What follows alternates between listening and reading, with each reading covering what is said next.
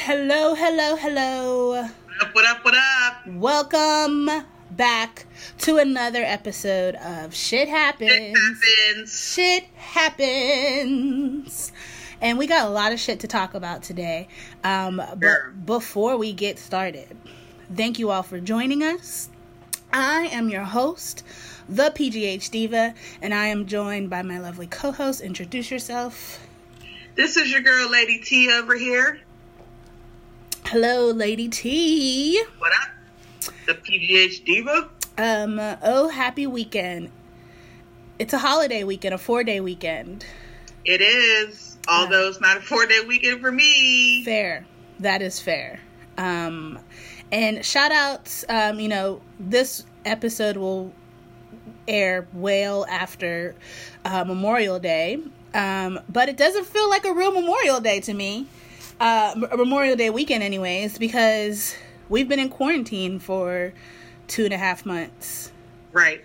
And no one's really having cookouts. No, and that's it's cookout season and we're not having no cookouts. This is depressing. Yeah, it is kind of sad. It just doesn't feel like a normal time.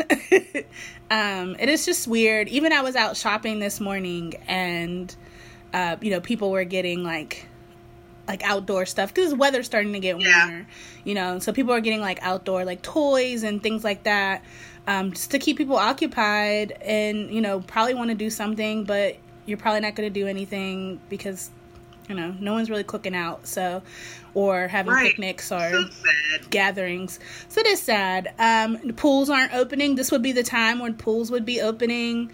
It's just surreal to know that summer is pretty much done.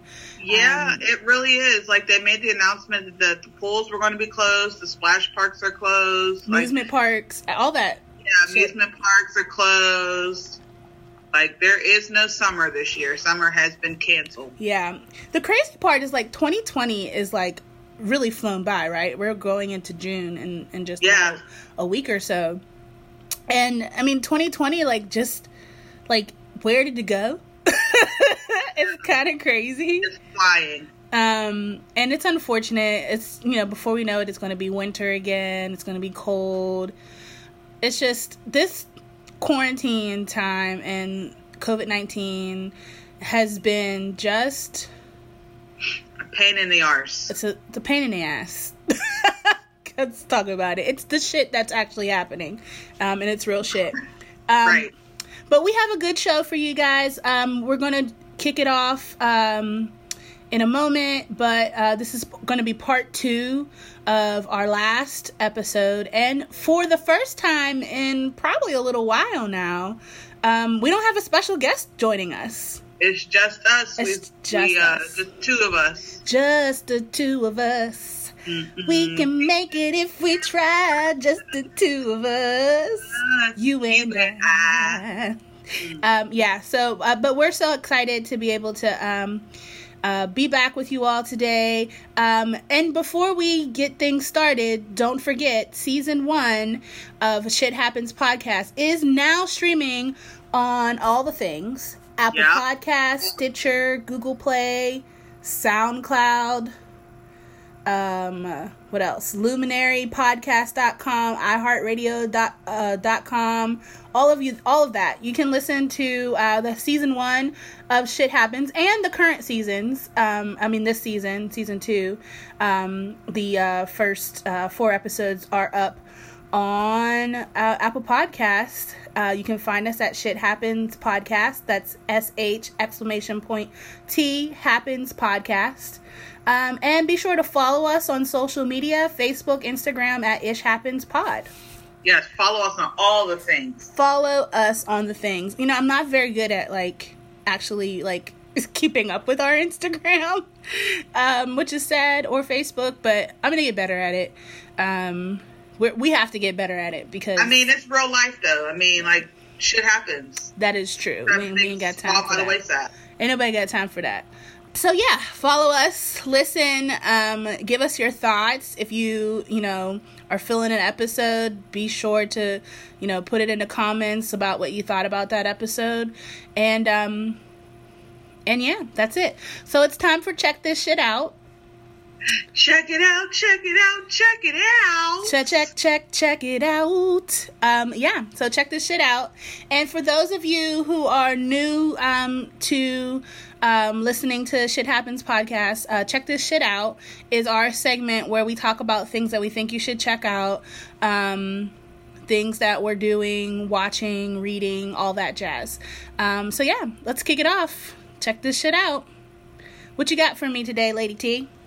So my check this shit out for the episode is at the beginning of all of quarantine and everything, I did some self-evaluating and I was like, you know what? I need to do more reading, but I don't necessarily have the time to do reading. So I was like, you know what? Maybe I should download Audible and see what like Audible's hitting for. So that way I can like get my books in still, but not really like commit so much time to like sitting down and reading a book, because I can listen to a book in my car while I'm cleaning, while I'm folding laundry, while I'm just at home. I can listen to a book on my phone. I could put it on the TV. So Audible allows you, it's a site for audiobooks, which, if you're not one of those people that likes to read or have like a concrete book in their hand, like Audible's probably the way to go for you, because it definitely is beneficial. So what Audible does, like when you first sign up, they give you the choice of choosing a free audiobook for you to read or listen to. And like you have whatever choice. You can choose whatever book you want to.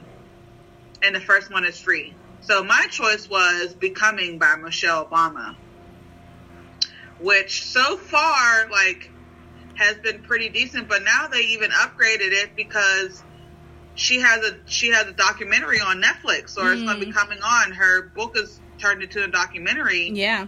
It's going to be coming on Netflix. So now her audiobook is now a visual book. Oh, really? That's awesome. You can like go and read, like you'll be able to watch, because she talks about the book. She pretty much illustrates the book in this documentary. Dope. Because the documentary is called Becoming as well. Right. And I haven't actually watched the documentary yet. I've been waiting to get to a point where I'm like, Devin, I got the time. This is like a special moment, a date with me in this documentary. But it's good to know that, the book and the doc, kind of go along together, because that would be dope to read it. I also use Audible, or I have used Audible, and I have Becoming on audiobook as well as a physical book. I just have never finished it, which is unfortunate, but that's just my life. Where I start books and I don't finish them. But actually I had a goal. I set a goal. I haven't really done a great job at keeping to it, but I need to get back to it. But I had set a goal earlier this month that I would read 10 pages a day of a book. So the book that I'm currently, or at least I started reading earlier this month, is The Year of Yes by Shonda Rhimes, who's the writer of Grey's Anatomy, Scandal, How to Get Away with Murder, Station 19, all those shows. And so, but I do want to double back and go back and listen or watch The Becoming. So I'm excited about that, and I'm excited about Michelle Obama. I had been waiting to start a new like episode or series or anything like that until I finished Scandal, all 7 seasons of Scandal, that I pretty much watched in about a month. Wow. Which I'm proud of. It was on Netflix, all 7 seasons, and it just left Netflix on the 19th, so I had an end date, so I had to try to get as many episodes in as possible. But it was nice to go back and rewatch that show. And I found so Apple TV, if for those of you who have iPhones, Apple TV is giving 1 year of Apple TV like subscription for 99 cents for a year. Wow. And so I signed up for that, and there's like different like streaming apps within Apple TV. So wait, explain that a little more. How do you go about doing it? You just go on to... Yeah, so it was weird. Like it actually popped, like an alert popped up on my phone from Apple TV. So most iPhones, probably 7 and up, have the Apple TV app already installed on their phone. Like you don't have to add it on. Yeah. So if you go to the Apple TV app, I believe it should pop up where it said you should have a free subscription, or not free, but the subscription for 99 cents. I'm not really sure. It was just really random. I got a notification on my phone that said it was available, and I was like, I mean, $1, sure. I have an X, and I definitely do not have the Apple TV. Interesting. Well, we'll have to try to figure that out for you. Maybe I downloaded the app. I don't know. I don't think I did, though. But either way, I got Apple TV on my phone. And so I found this app called CW Seed. CW Seed. Yeah, okay. So you remember the TV channel CW, the CW? Yeah. So they have an app called Seed, SEED. Mm-hmm. And that app has like a bunch of different like TV shows and series and stuff like that. But the one thing that they have on there are old episodes of Girlfriends. Mm. And such a good show. And the thing about Girlfriends, the thing about this app is that it doesn't have all the episodes. So it does skip. Like it doesn't have season 1. So it starts with season 2. It doesn't have all the episodes of season 2. Season 3 only has like 5 or 6 episodes of the season. So it's kind of spotty, but it's just been cool to like watch it, like, yeah, you know, go back and like watch it because it's been a while. Something to keep you entertained for sure. Yeah. So, but anyway, so my goal, I mean, we've moved from books to TVs real quick, but my goal is to read some books, and I also have been starting different TV series and stuff like that. That's just keeping me entertained, so that's dope.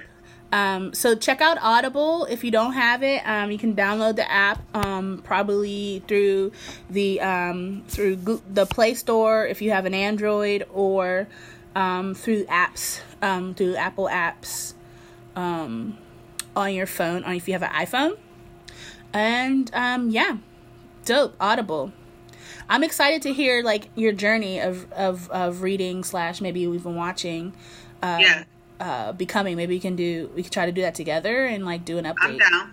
So I'm all for it. So I don't have anything major for check this shit out, but the one thing that I wanted to do in this segment at least was to shout out like these stores because I got up this morning and I did like a speed shop before we started recording because there was a couple things that I needed from the store. I haven't really been out in like 4 or 5 days, so it was nice to get out the house. The weather is nice. I was able to roll the windows down and just enjoy fresh air, play music, whatever. So, going to the store anymore is like a chore. It's so stressful. We have to wear masks all times while we're in the store. So it's like hard to breathe and shop at the same time. There's one-way aisles. People don't obey the one-way aisle system. Like it's a thing. But I would like to just say that my win for today, and this is going to sound like an advertisement, for Lysol, but just so our viewers and listeners know, Lysol does not sponsor this podcast, but if they want to, I wouldn't even be mad if they were after they hear this, because as I was walking down the aisles of my neighborhood grocery store, I occasionally we'll check the shelves knowing that there's not going to be, like, Clorox wipes or Lysol spray or anything that I need in terms of, like, cleaning, because it's been hard to find, But I start to walk past the aisle, and I didn't initially see the Lysol wipes on the end cap, or, like, by the side of the, the beginning of the aisle. So then I was like, oh, okay, then I don't need to go down that aisle. But as I started to walk past, I just kind of briefly turned around, like I just glanced behind me as I was walking, and I noticed 2 cans of Lysol spray on the shelf. Just two lonely cans of Lysol spray on the shelf. They were tucked in the corner, like it was super random. I have never seen Lysol spray in this grocery store since the beginning of the whole quarantine shutdown stuff. And I, like, literally lost my mind. Like, I, like, went back and I bought it. I was like, I don't even care how much it costs. Doesn't even matter. I'm buying it. Right, so, shout outs to Lysol. I got Lysol disinfectant spray. You would think that I won the lottery, but I didn't. I just literally got 1 can of Lysol spray, just 19 ounces of spray that I'm so excited to just disinfect my whole house. It's going to be disinfected today. It's going to be disinfected. Everything's getting disinfected today. Like, I've been pretty much the only person in my house during this quarantine. Like, there's only been a handful of people who've been in and out of my house, and usually I clean after when anybody's here. Yeah. But, like, I'm about to just disinfect the entire house just because of this 1 can of spray. So shout outs to Lysol. Shout outs to my local grocery store, Giant Eagle, for having 2 lonely cans of spray on the shelf. I don't even know, were there others? Come in the clutch, Giant Eagle. Come in the clutch, for real. But really, the shit that I think, just checking out, like, not even really checking out, but, like, I just want to shout out all of the essential workers, the grocery store or, store workers who've been coming in, and, I know they've been making way more money than they would normally make, which is awesome. Yeah. So I'm really happy about that. But, medical field workers, the post office workers. I just read an article, like, just briefly, that said that, like, 5,000, like, postal workers have, like, been tested positive because they've just been still working, which is crazy. I don't know where this was, and this is probably not, like, really helpful story to share on a podcast, because I didn't really, like, look into it or research it. But it's just crazy to me that people are sacrificing their lives to make sure that things can go on as somewhat normal. So shout outs to those people. Also, the state of Pennsylvania is starting to slowly open up. I read that they're talking about, like, the whole state being in green by, like, June 5th, which that ain't happening. I don't know how I feel about that, because I'm personally not ready to physically be places what I don't have to be.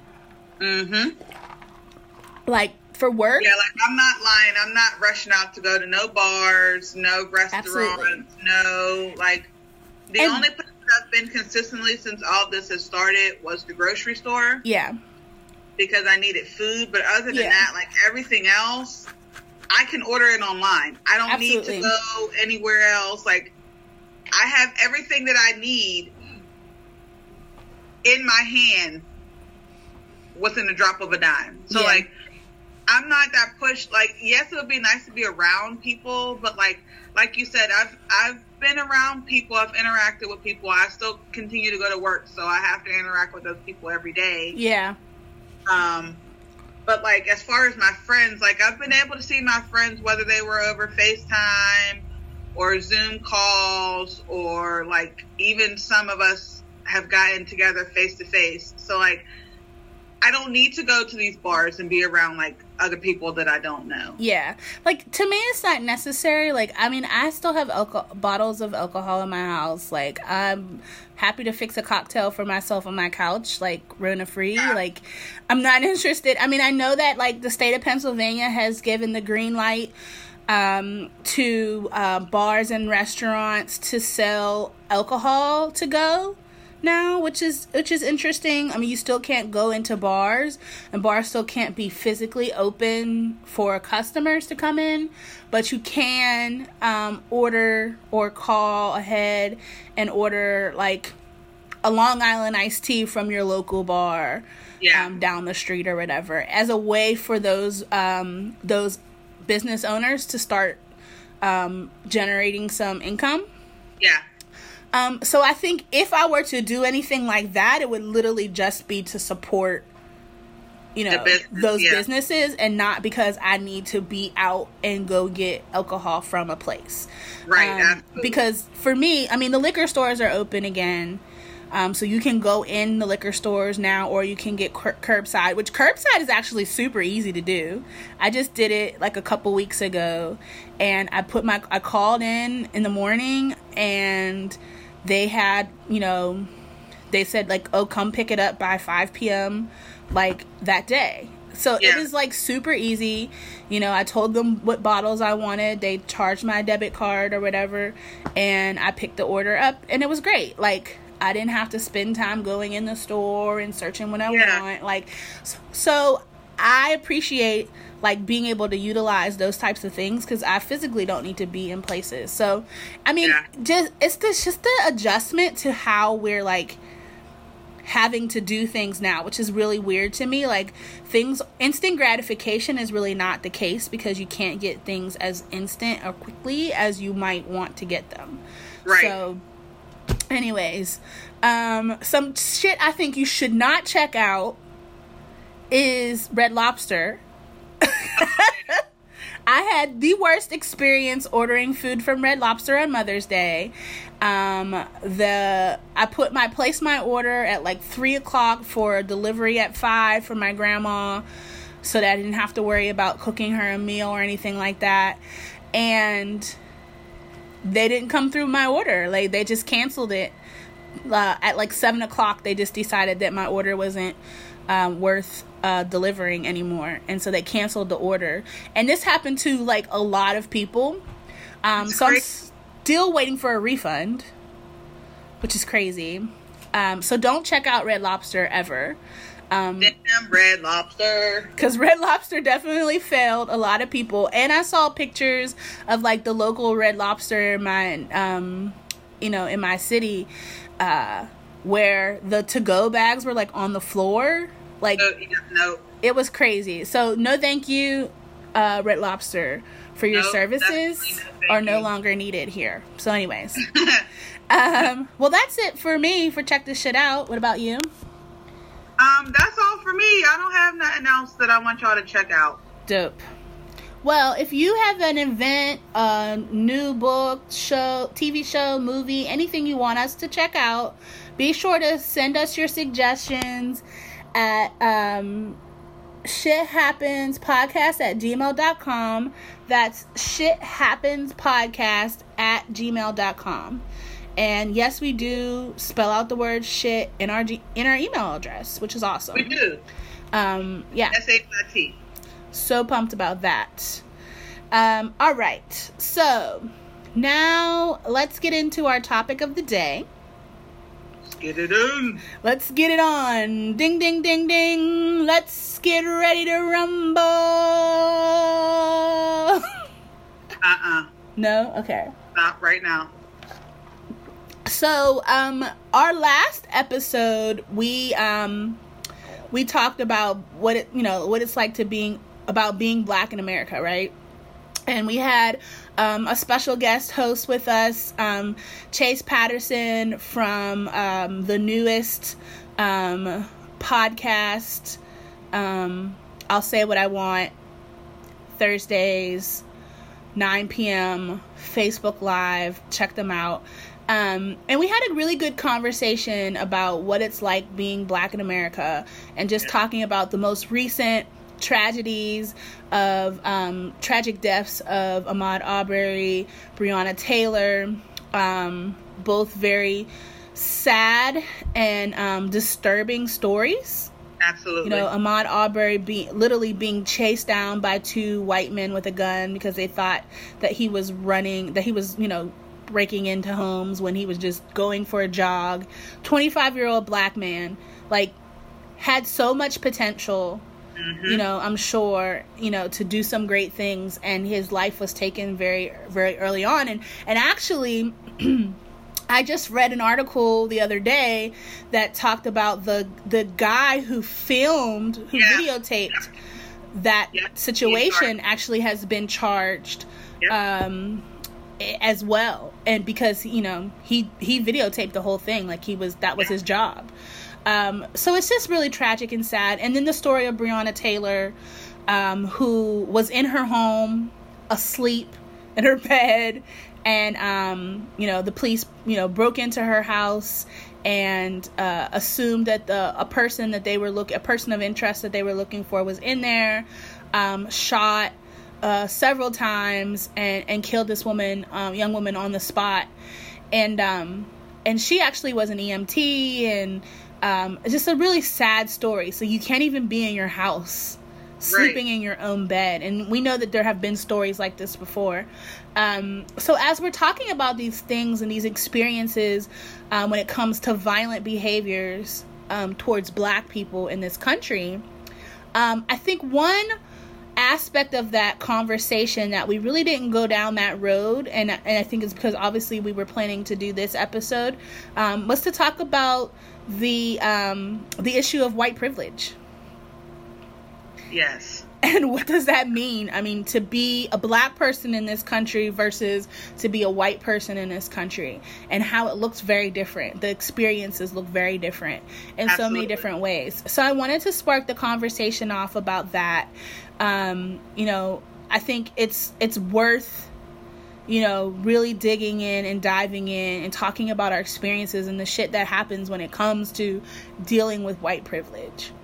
So I'd like to, you know, throw the mic over to you, Lady T. I just am curious, like, have you ever had experiences directly that have directly impacted you when it comes to white privilege? So, I mean, yes and no.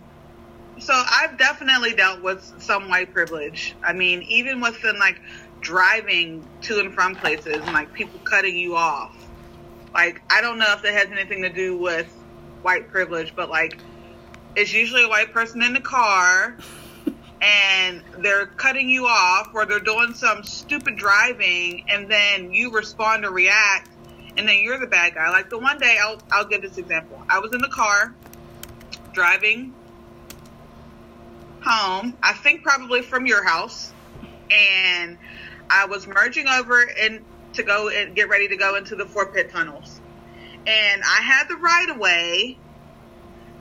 And I merged over into the lane, and the car behind me, I guess, didn't like that, like, I didn't let them go, or that it was my turn.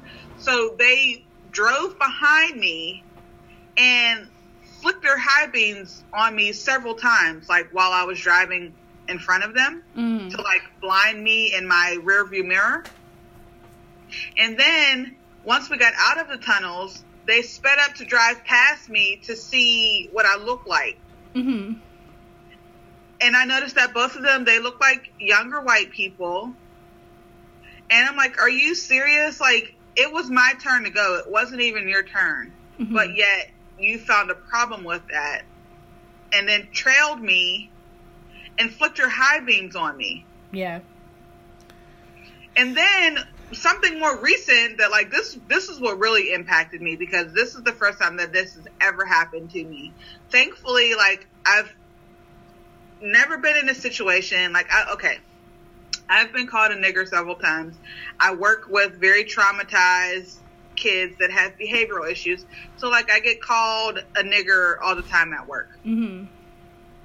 So the word now to me has become, like, it's become so desensitized to me. Like, the word doesn't even trigger me anymore in certain situations. Like, in situations at work where it's these kids, it doesn't trigger me anymore. I was over a friend's house about a couple weeks ago. We stopped over to, you know, like, give a friend a gift. And we're sitting in the friend's house talking, like, just having conversation, like, laughing, talking. We hadn't seen this friend in a very long time.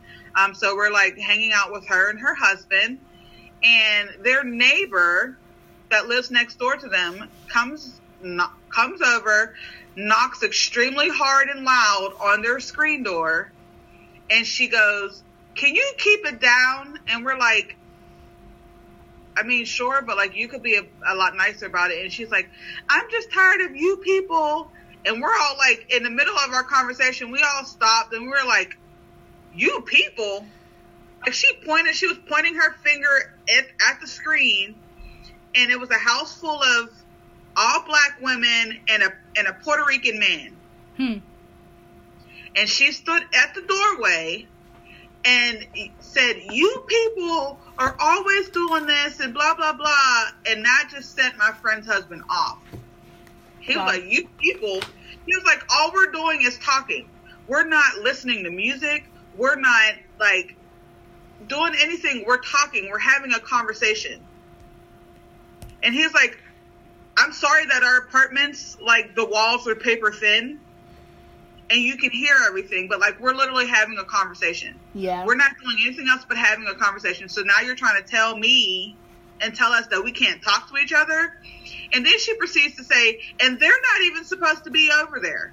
So now you're policing who comes in and out of our apartment? You're trying to tell me that we can't have guests because it's all of a sudden disrupting you because the apartments are too close and you can hear us talking through the walls?" Yeah. And this lady has like complained about them before. Like, my friend's husband had to move where he did his work because he works from home. He had to move where he did his work because this lady complained to the property manager that he was being too loud while he was making his work phone calls. Like, why is she so sensitive? That's my first question. Like, everybody has to make adjustments. Like, a lot of people are working from home that didn't work from home before.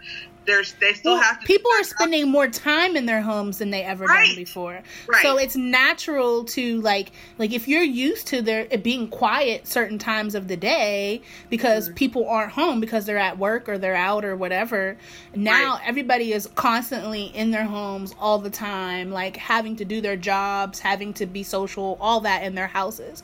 So there is that, like, there has to be that level of consideration for sure of other people and mindfulness around you, but also like compromise, right? Like, absolutely. And it's not hard to, as a neighborly thing to do, to reach out and say, "Hey, like, I know we're all in our houses and like everybody's got a lot going on, but if you don't mind like keeping it down, or like maybe we can compromise and like, because the walls are thin, like maybe you guys can like kind of keep your like social interactions to a certain time frame, whatever, like something where you can work together to be able to, live in peace and harmony, And that would have been great had she come over appropriately and asked for that. Had she had that level of energy, right? Right, like, and asked for that to be the case. But you came over extremely accusatory, extremely mean and disrespectful. Yeah.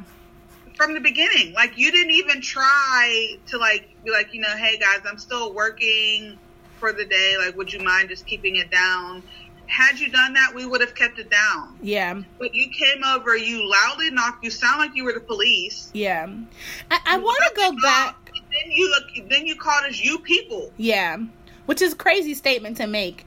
So I want to go back to something that you had mentioned earlier in the story where you said, she was like, "And you're not even supposed to be here. These people aren't even supposed to be here." And that idea of policing. So what I find interesting, and, when we look at like definitions of things, the definition of white privilege, is the inherent advantages possessed by a white person on the basis of their race in a society characterized by racial inequality and injustice, right? Mm-hmm. So that's like a formal definition of what white privilege is. But what we see often are these actions, yes, that are privileged actions, right? Yes. Because when I walk out my house, because I live by myself, so it's not like I'm interacting with people on a regular basis. My landlord lives below me, so I have a lot of interaction with her, and that's about it. But when I go out of my house, when I see things going on around me, whether it's on my street or whether it's, while I'm at the store or whatever, I mind my business. Yeah. Because if it's not directly affecting me, or if it's not hurting or damaging somebody else, it's none of my business. But what I find is that that oftentimes, and this is not everybody, but oftentimes white people feel they have this privilege, this level of privilege, which allows them to become authority. Yes. Right? And so I'm sure the comments made of, they're not even supposed to be here kind of go along with, like, we're supposed to be social distancing. Like, you're not even supposed to have people in your homes. They're supposed to be staying in their houses, that sort of thing, which is fine. And that is very true. But it is not your job or your role to police a situation or enforce situations that have nothing to do with you. Absolutely. Right? Absolutely. And it's one thing if it's a noise issue, because you can go over there as a nice, kind neighbor and say, hey, do you mind keeping it down? That's one thing. But when now you're trying to tell me what I can and cannot do in my own home, that's problematic to me. That's a privilege that you have asserted yourself. That is an authority that you have given for you to say what you think I should be doing or what others should be doing with their lives. For example, this comes into play when we talk about situations like Barbecue Becky, right? Yeah. They call her in these streets, right? The white woman who called the police on a group of black people for congregating in a public park, and cooking out in a public park, which they were permitted to do. Yes. But in her mind, she felt like they were violating something, and so she called the police. Mm-hmm. And I also so you skim. I don't ever always read the things that I see, but I saw something recently as well. And it was like a brief headline that said, police, like the police stations have been getting more phone calls recently of people calling to report people violating social distancing rules. Now, these are not laws. Right. They are suggestions or recommendations. Even the CDC calls it a recommendation. Yes. Does not say, like, this is a law enforced. Right. Now, obviously, when the state gets involved and physically shuts things down, they have, like, made that decision, right? Schools shut down, stores shut down. Certain stores and businesses had to shut down because it was state mandated. Right. But there was still, like, not a level of enforcement, right? Like, for instance, they're saying, like, no one said that we were on a curfew, that we couldn't leave our houses or we couldn't go out of the house. It just said that to limit what you go out of your house for. Absolutely. Well, and I mean, a lot of the stores and stuff, too, decrease their hours. So there's not a whole lot of to go past a certain time right now anyway. Right. But it's not anybody's job to enforce those rules. Mm-hmm. And what I see often happens is that white people take on again, and this is not saying all, but the majority take on this responsibility. Like, they're responsible to, like, serve justice. So we look at the situation with Ahmaud Arbery. This young black man was running through a neighborhood, like jogging for physical fitness. Yes. Jogging through a neighborhood. And these two white men assumed that he was up to no good because he was running, that there had been a string of burglaries. It had been said that there had been a string of burglaries in the neighborhood and that maybe he's a burglar. But it's not your job. But they only assume that maybe he's a burglar because he's black. Right. So what it comes into play is usually our biases, right? So so it goes back to, like, cultural implicit bias, which is, like, how we perceive people. So absolutely. But the point that I'm trying to make is that they took it upon themselves to deal with it, yes, rather than call the police. Yes. If you think that somebody is doing some type of criminal activity, they call the police. Call the police. Right. By all means, even if it's not accurate, like, let them determine that. Although the outcomes are not always any better, unfortunately, right, for people of color. But the point is, like, why is it that you internalize this justice, that you have to be able to take on justice and fix the issue? That, to me, is the problem that I see when it comes to this idea of white privilege. Well, I mean, it even goes back as far as, I mean, I know George Zimmerman's not white, but it even goes back as far as that with the Trayvon Martin situation.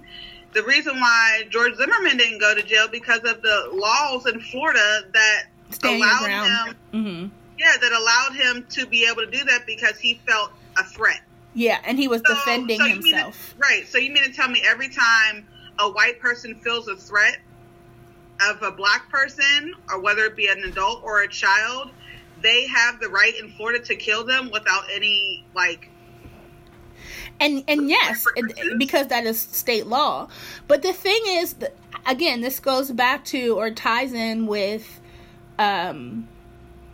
biases, right? It's how you perceive people. If you look at people with dark colored skin and assume that they're up to no good, that's an internal bias that you need to deal with. Yes. I could look at a white person and think they're up to no good. You're shabby, you're crazy looking, but that doesn't mean to me that you are.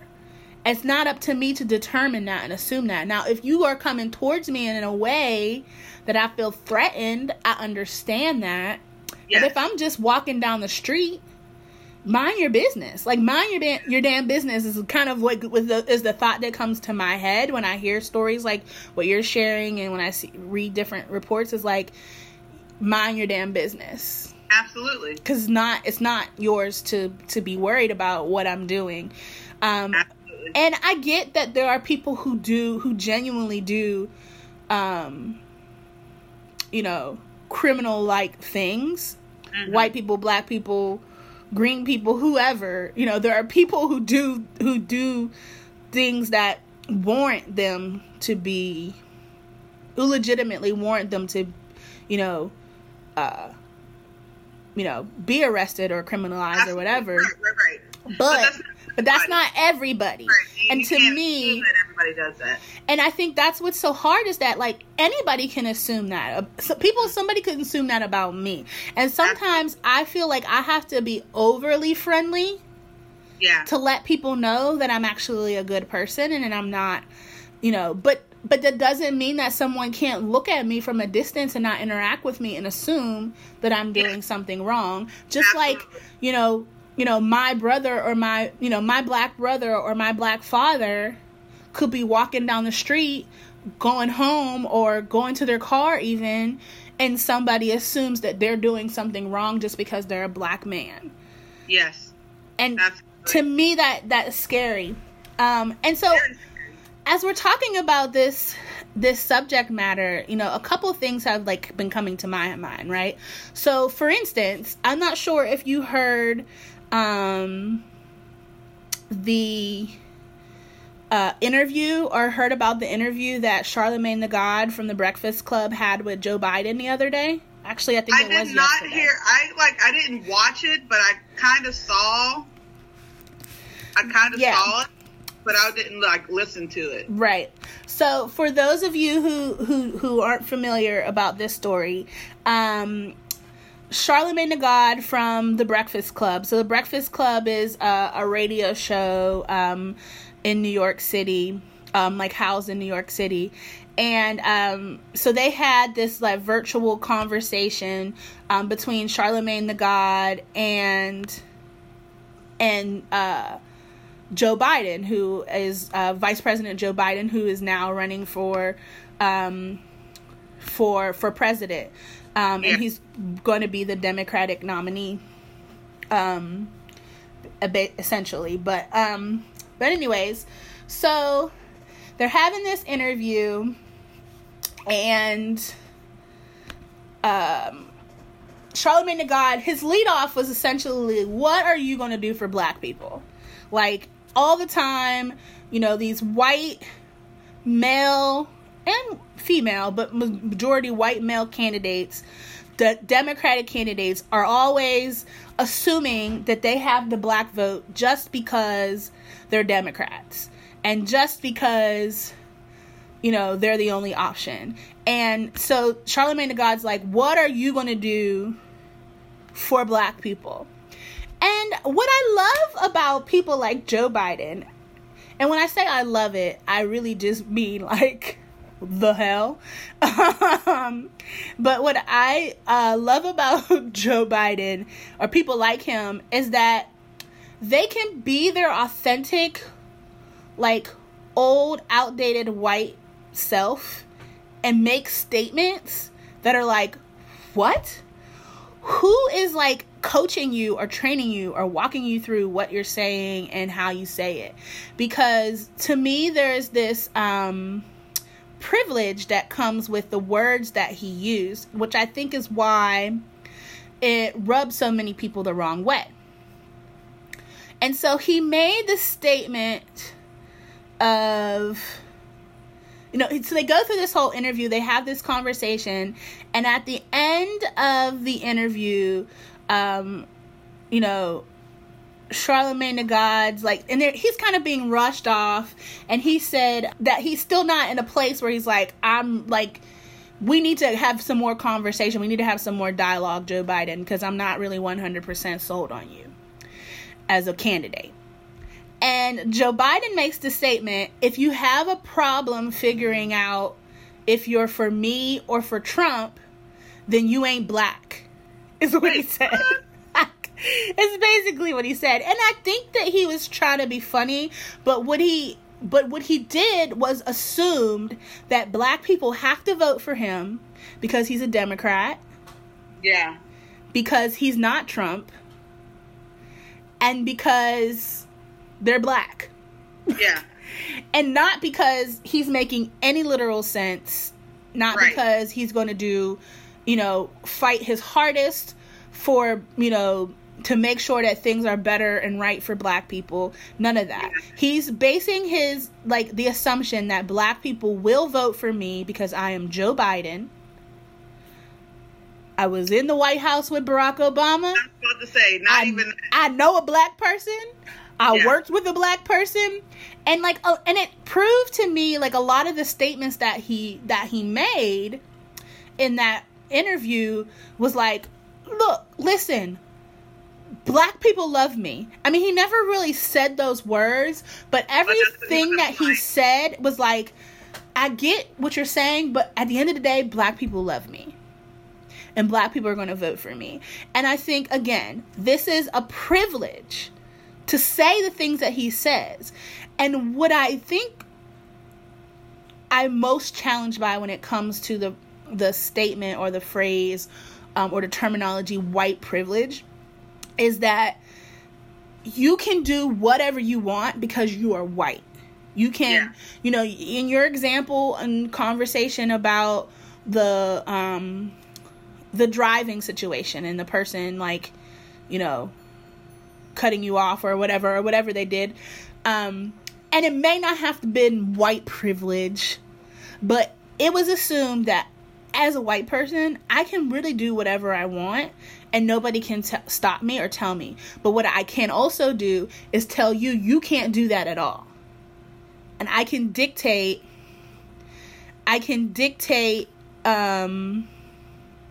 what you can and cannot do because I'm white. Yep.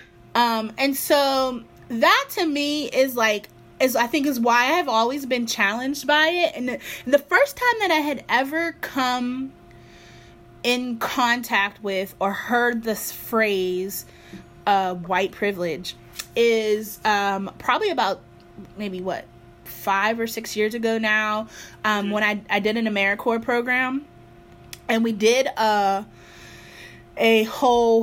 it was a leadership training program. And so we did a whole session on white privilege. And it didn't really hit me because I was like, what the hell? Like, I mean, everybody, I mean, white people just have always been doing what they wanted to do for years. Like, I didn't think there was like a terminology to it, right?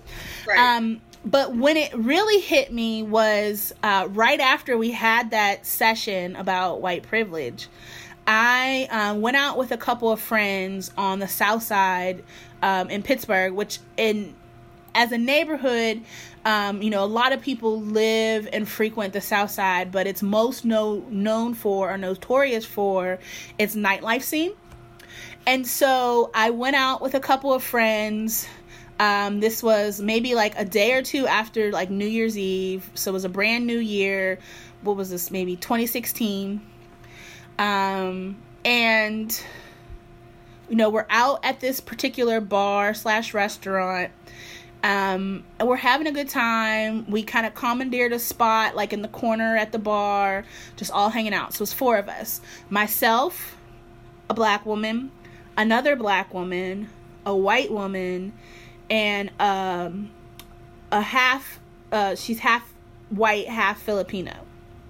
Okay. But she has a very, like, because she has a darker skin tone, so she has a very exotic look. So when you see her, people not sure what her, like, what her nationality or what her race is, but she's half white, half Filipino, right? Okay. So we're sitting there, we're hanging out, we're having a good time, and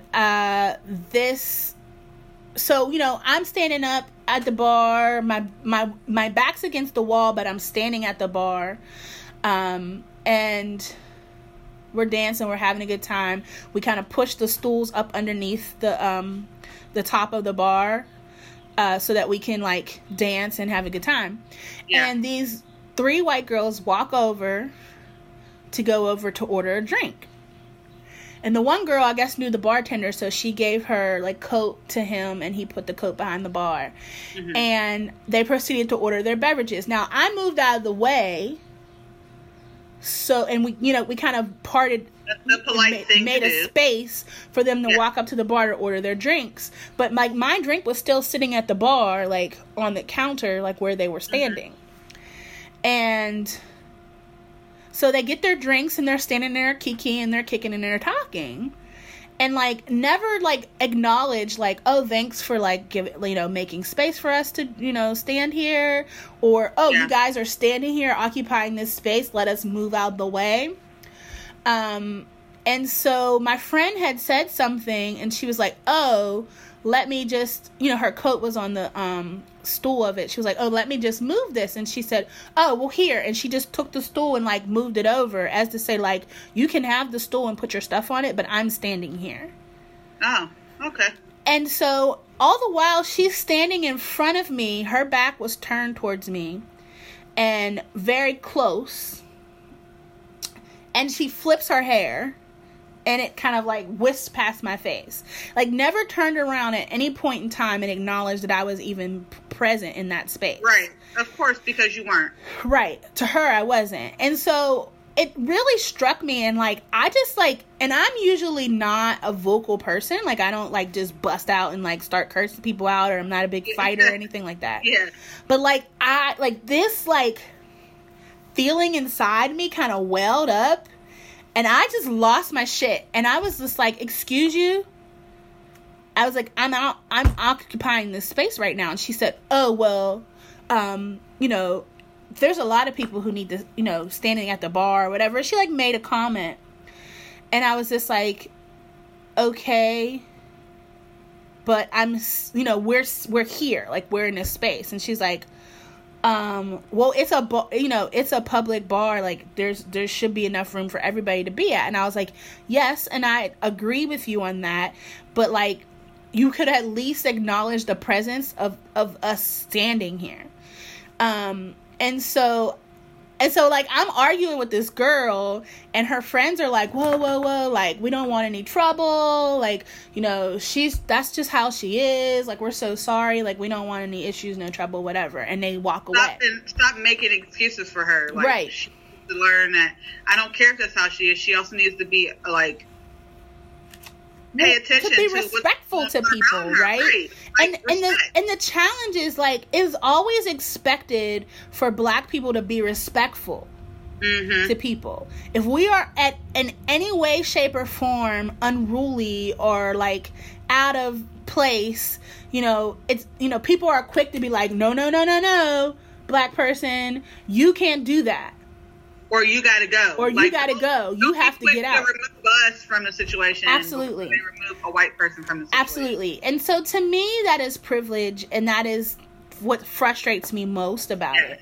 But I do believe that there is black privilege too, right? There is privilege.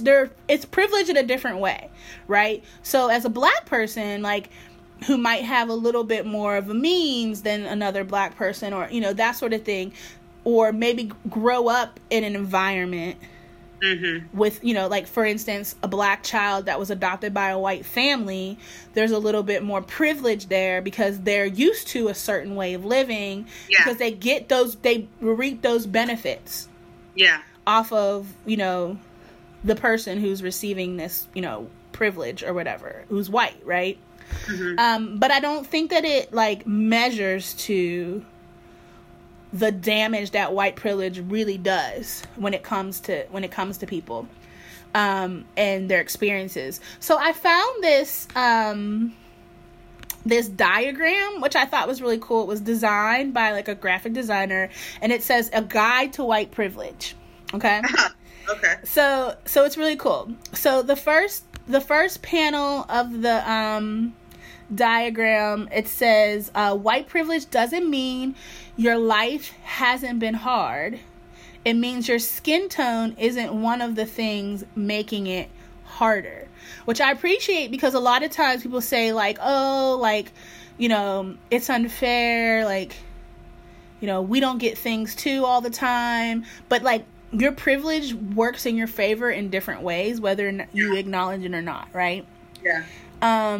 And then it also says there's plenty of other privileges: socioeconomic, male, heterosexual, cisgender, Christian, able-bodied. So it's saying that there are privileged people, right? So that's why I brought up the idea of, is there black privilege, right?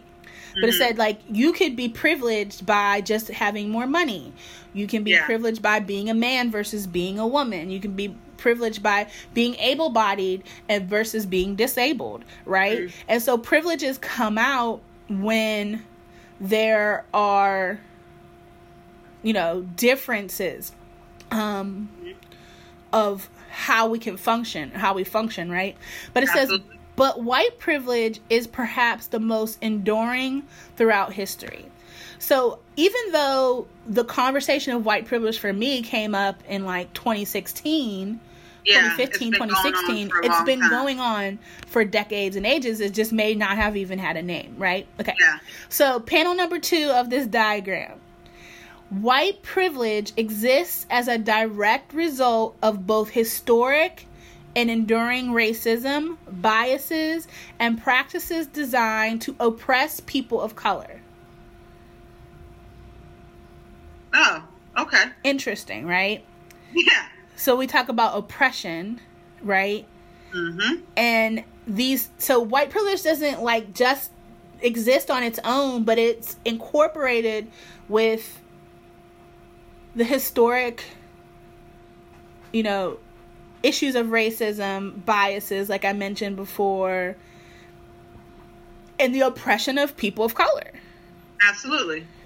So when we talk about privilege in the sense of education, for instance, and how schools who are suburban, predominantly white neighborhoods have the resources that they need, you're never going to have broken down computer labs. Every student has access to technology.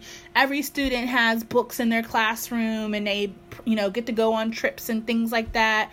And it's free, and they can walk around, and there's no, like, rules. It's not like prison. Yeah.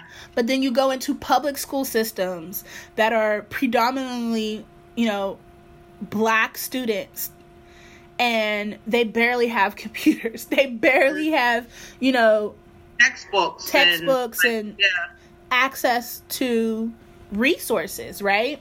Yeah. This is where privilege comes into play. The third panel says white privilege means you actively benefit from the oppression of people of color.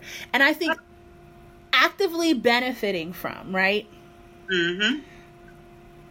To me, and I like the little like icons that come underneath this panel. So it says, one says, no one questions your citizenship. No, yeah, you're absolutely right. You're absolutely right. You inherited power and wealth. Regardless, even if you are like the poorest of a white person, you still have inherited some level of power and wealth, right? Just by existing and your skin being white, okay? Yeah. People at work look like you. Yeah. So that's a big one, because I've worked in a lot of predominantly white spaces that like privilege like blared, right? And you had to really like prove yourself as a black person. Your actions, this is one that I like. Your actions are perceived as those of all your your actions aren't perceived as those of all your race. Am I saying that right? Your actions aren't perceived as those of all your race. So saying like someone could look at a situation. If I see a white person running down the street, I don't think that they're about to break into my house. Right, yeah. But if I see a black person on the street, you're probably about to do something criminal. You know? Yeah. You don't get harassed for exiting. Oh, you don't get harassed for existing in public locations. Yeah. Big one, right? Well, yep. And I'm wondering how the use of masks, now that we're required to wear masks in stores, like makes me anxious about how many people are going to be criminalized just because they're wearing a mask. And I can see a white person walk down the aisle with a bandana on and there's no questions asked, but a black person comes in with a bandana and they're in a gang. Yeah. Well, I know I forget what state it was, but there was a law that was passed that like cops are no longer arresting for like mask violations and stuff. So like, I mean, you can't. Like, how can you? It's literally a requirement, right? Well, right. So the last panel, well, at least panel number 4, is systematic racism exists at every level of society. So it talks about the wealth gap, the education gap, the issues of, police. So black Americans are 30% more likely to get pulled over. Black graduates are 2 times more likely to be unemployed. Wow. Black students are 3 times more likely to be suspended. And those suspension rates even go higher for girls. For some reason, girls are extremely criminalized when it comes to the education system. Wow. Black Americans make up 40% of the prison population, which is crazy.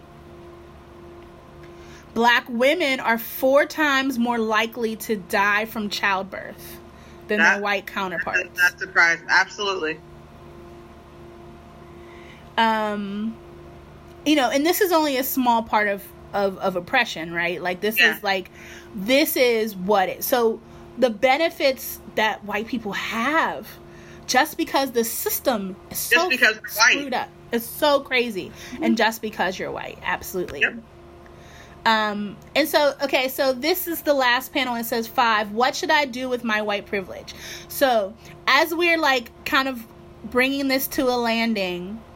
this conversation to a landing, some encouragement for white, because I don't think that all white people are bad and they all are terrible. And I agree. I don't either.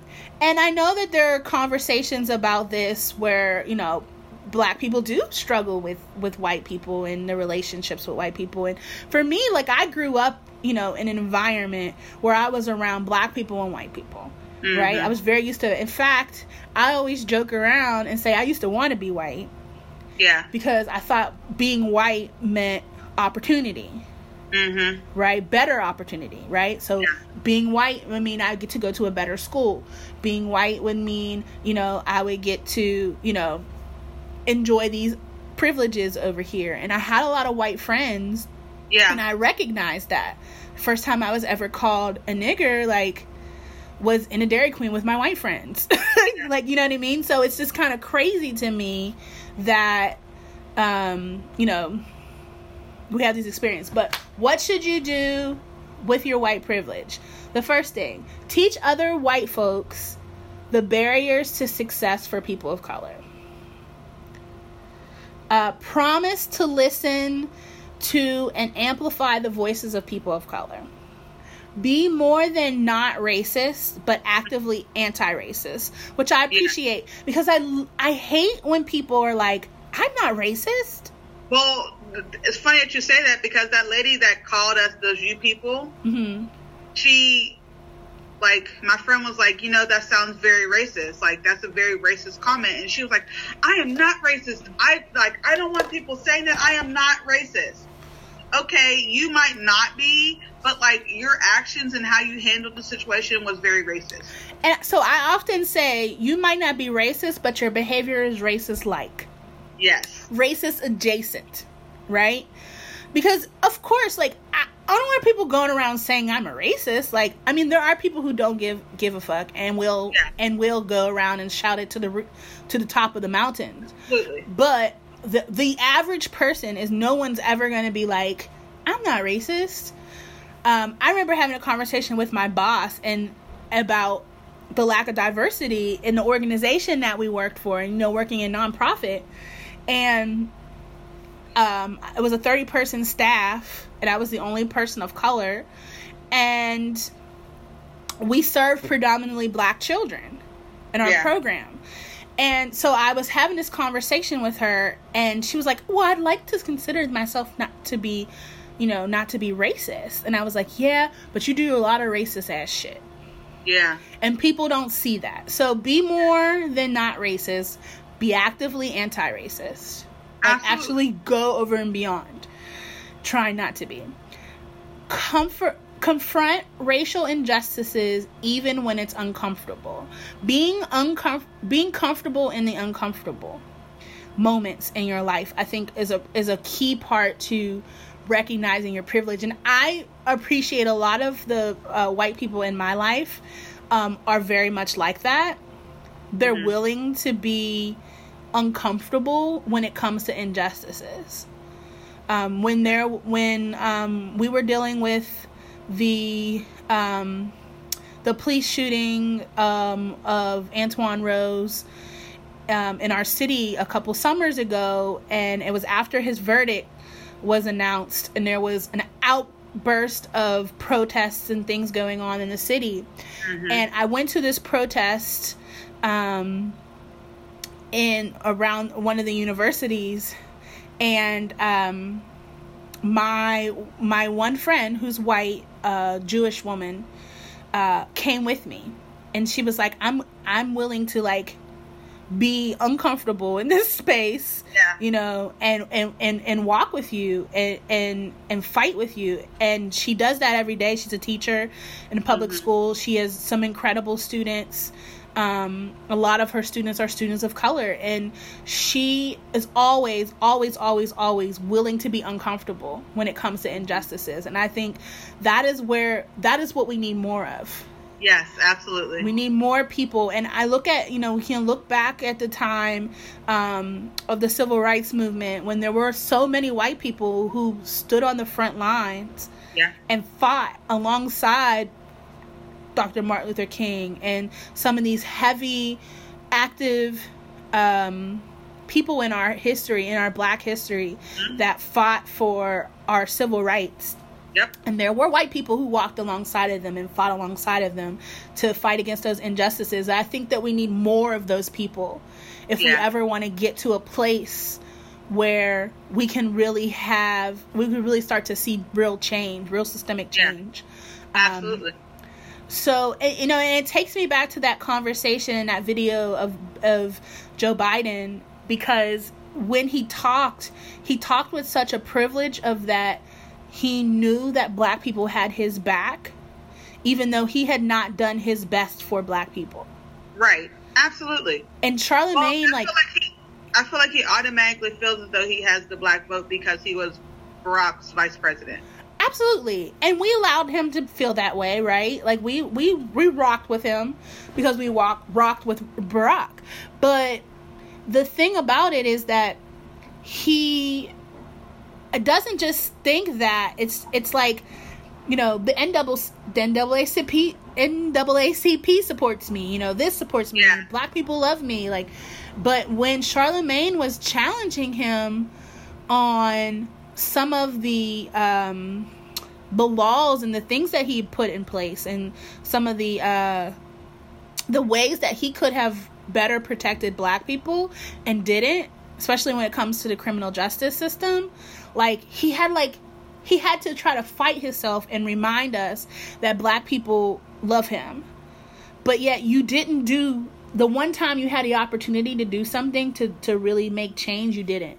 So I think that's a lot of times what is perceived when it comes. But the bottom issue, and even why we have to have this conversation, is because something has to change, right? Absolutely. And we talk about the show being called Shit Happens, right?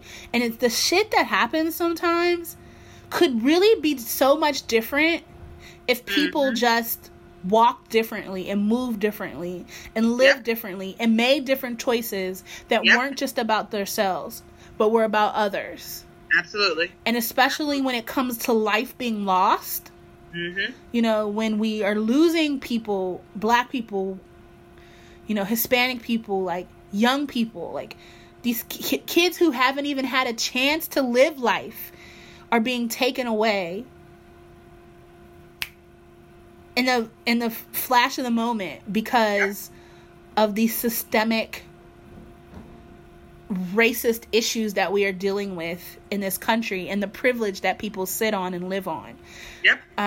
So, I mean, we can really go so much longer in this conversation, but I think, you know, it really just ties up with the conversation that we had, you know, in our last episode, of really just how do we change? How do we do better? But I don't really think it's us as like that need to do better. I just feel like people in general need to do better. I mean, I guess it's a very blanket statement. Yeah. We all need to do better. Black people, white people, we all just generally need to do better. Yeah. Absolutely. So, well, that's it for the topic of the day. And that was a good topic. It was. We could have kept going. You know, we thought that this was going to be a short episode, but, you know, it's not. Because there's a lot to talk about here, and I think it's really important. But anyways, if you have topics that you want us to discuss, be sure to email us at shithappenspodcast@gmail.com. That's shithappenspodcast@gmail.com. Awesome. Well, that takes us to our final segment of the show, and that is Sip to the Shit. Sip to the shit. It's time to sip to the shit. I'll go. Okay. Go ahead. You got it. So my takeaway, do better. Do better, white people. You have the opportunity, dear white people, right? So we have the show, Dear White People. Dear white people, do fucking better. Like, I can't, it like scares me sometimes thinking that if I were to have children, what is the life that they'll get to live? Yeah, what will they undergo? You know, absolutely. You know, what will their experiences be? What will my experiences be? You know, like, I'm only, like, you know, coming to the end of my 30s. What will my experiences be as a black woman in this country unless you do better? And I just think that, you know,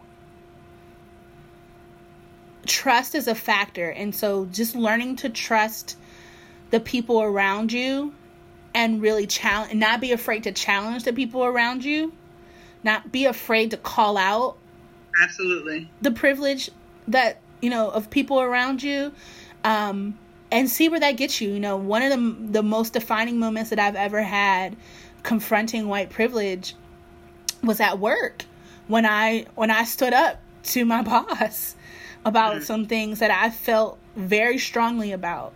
Yeah. And she didn't receive it well. And I've since left that job because she didn't receive it well. But what it did was it allowed me to be my authentic self and to use my voice, because my voice matters. And doesn't mean that you matter any less. It's just my voice matters too. And we already know that we are not equal. Even when you say that we are not. We already know, yes. And so for me, what it did was it instilled this confidence so that I went into the next job and I was very, very clear of what I wasn't going to do. Yeah. If you want me to work in your establishment, this is what I need from you. Because I know what I bring to the table, and I know that I will do this job and I will do it to the best of my ability, and you won't have no regrets. But what you won't do is treat me less than. Absolutely. You deserve the same respect, and you deserve the same respect as anybody else working a job, whether they be black or white. Absolutely. So do better. And if you're a black person, like, assert yourself, and like, your voice matters. And I think that's my takeaway from this conversation. That was a beautiful takeaway. I don't know if I even have anything to follow, because I feel like now it's going to be something along the lines of do better too. Yeah, right. And so cheers to that then. Cheers to that. Yeah, cheers to that, because, do better. Very well said. All right. Well, that will wrap up our show for the day. Again, don't forget to follow us on Facebook and Instagram at Ish Happens Pod. Season 1 and all of the episodes of Season 2 can be heard on Apple Podcasts, Stitcher, Google Play, and SoundCloud at Shit Happens Podcast. That's SH!T Happens Podcast. Listen to us while you're driving, while you're doing your laundry, while you're kicking it in the backyard. Throw on your podcast and check us out. And for our last word quote, so actually this week was the birthday celebration of Malcolm X on May 19th, I believe. And so I chose a quote from Malcolm X, and that says, you can't separate peace from freedom, because no one can be at peace unless he has his freedom. So, amen to that. And amen to Malcolm X for all that he has done in our lives and how he has fought. His legacy lives on. And I appreciate his words. And yeah, that's a wrap. Shit happens.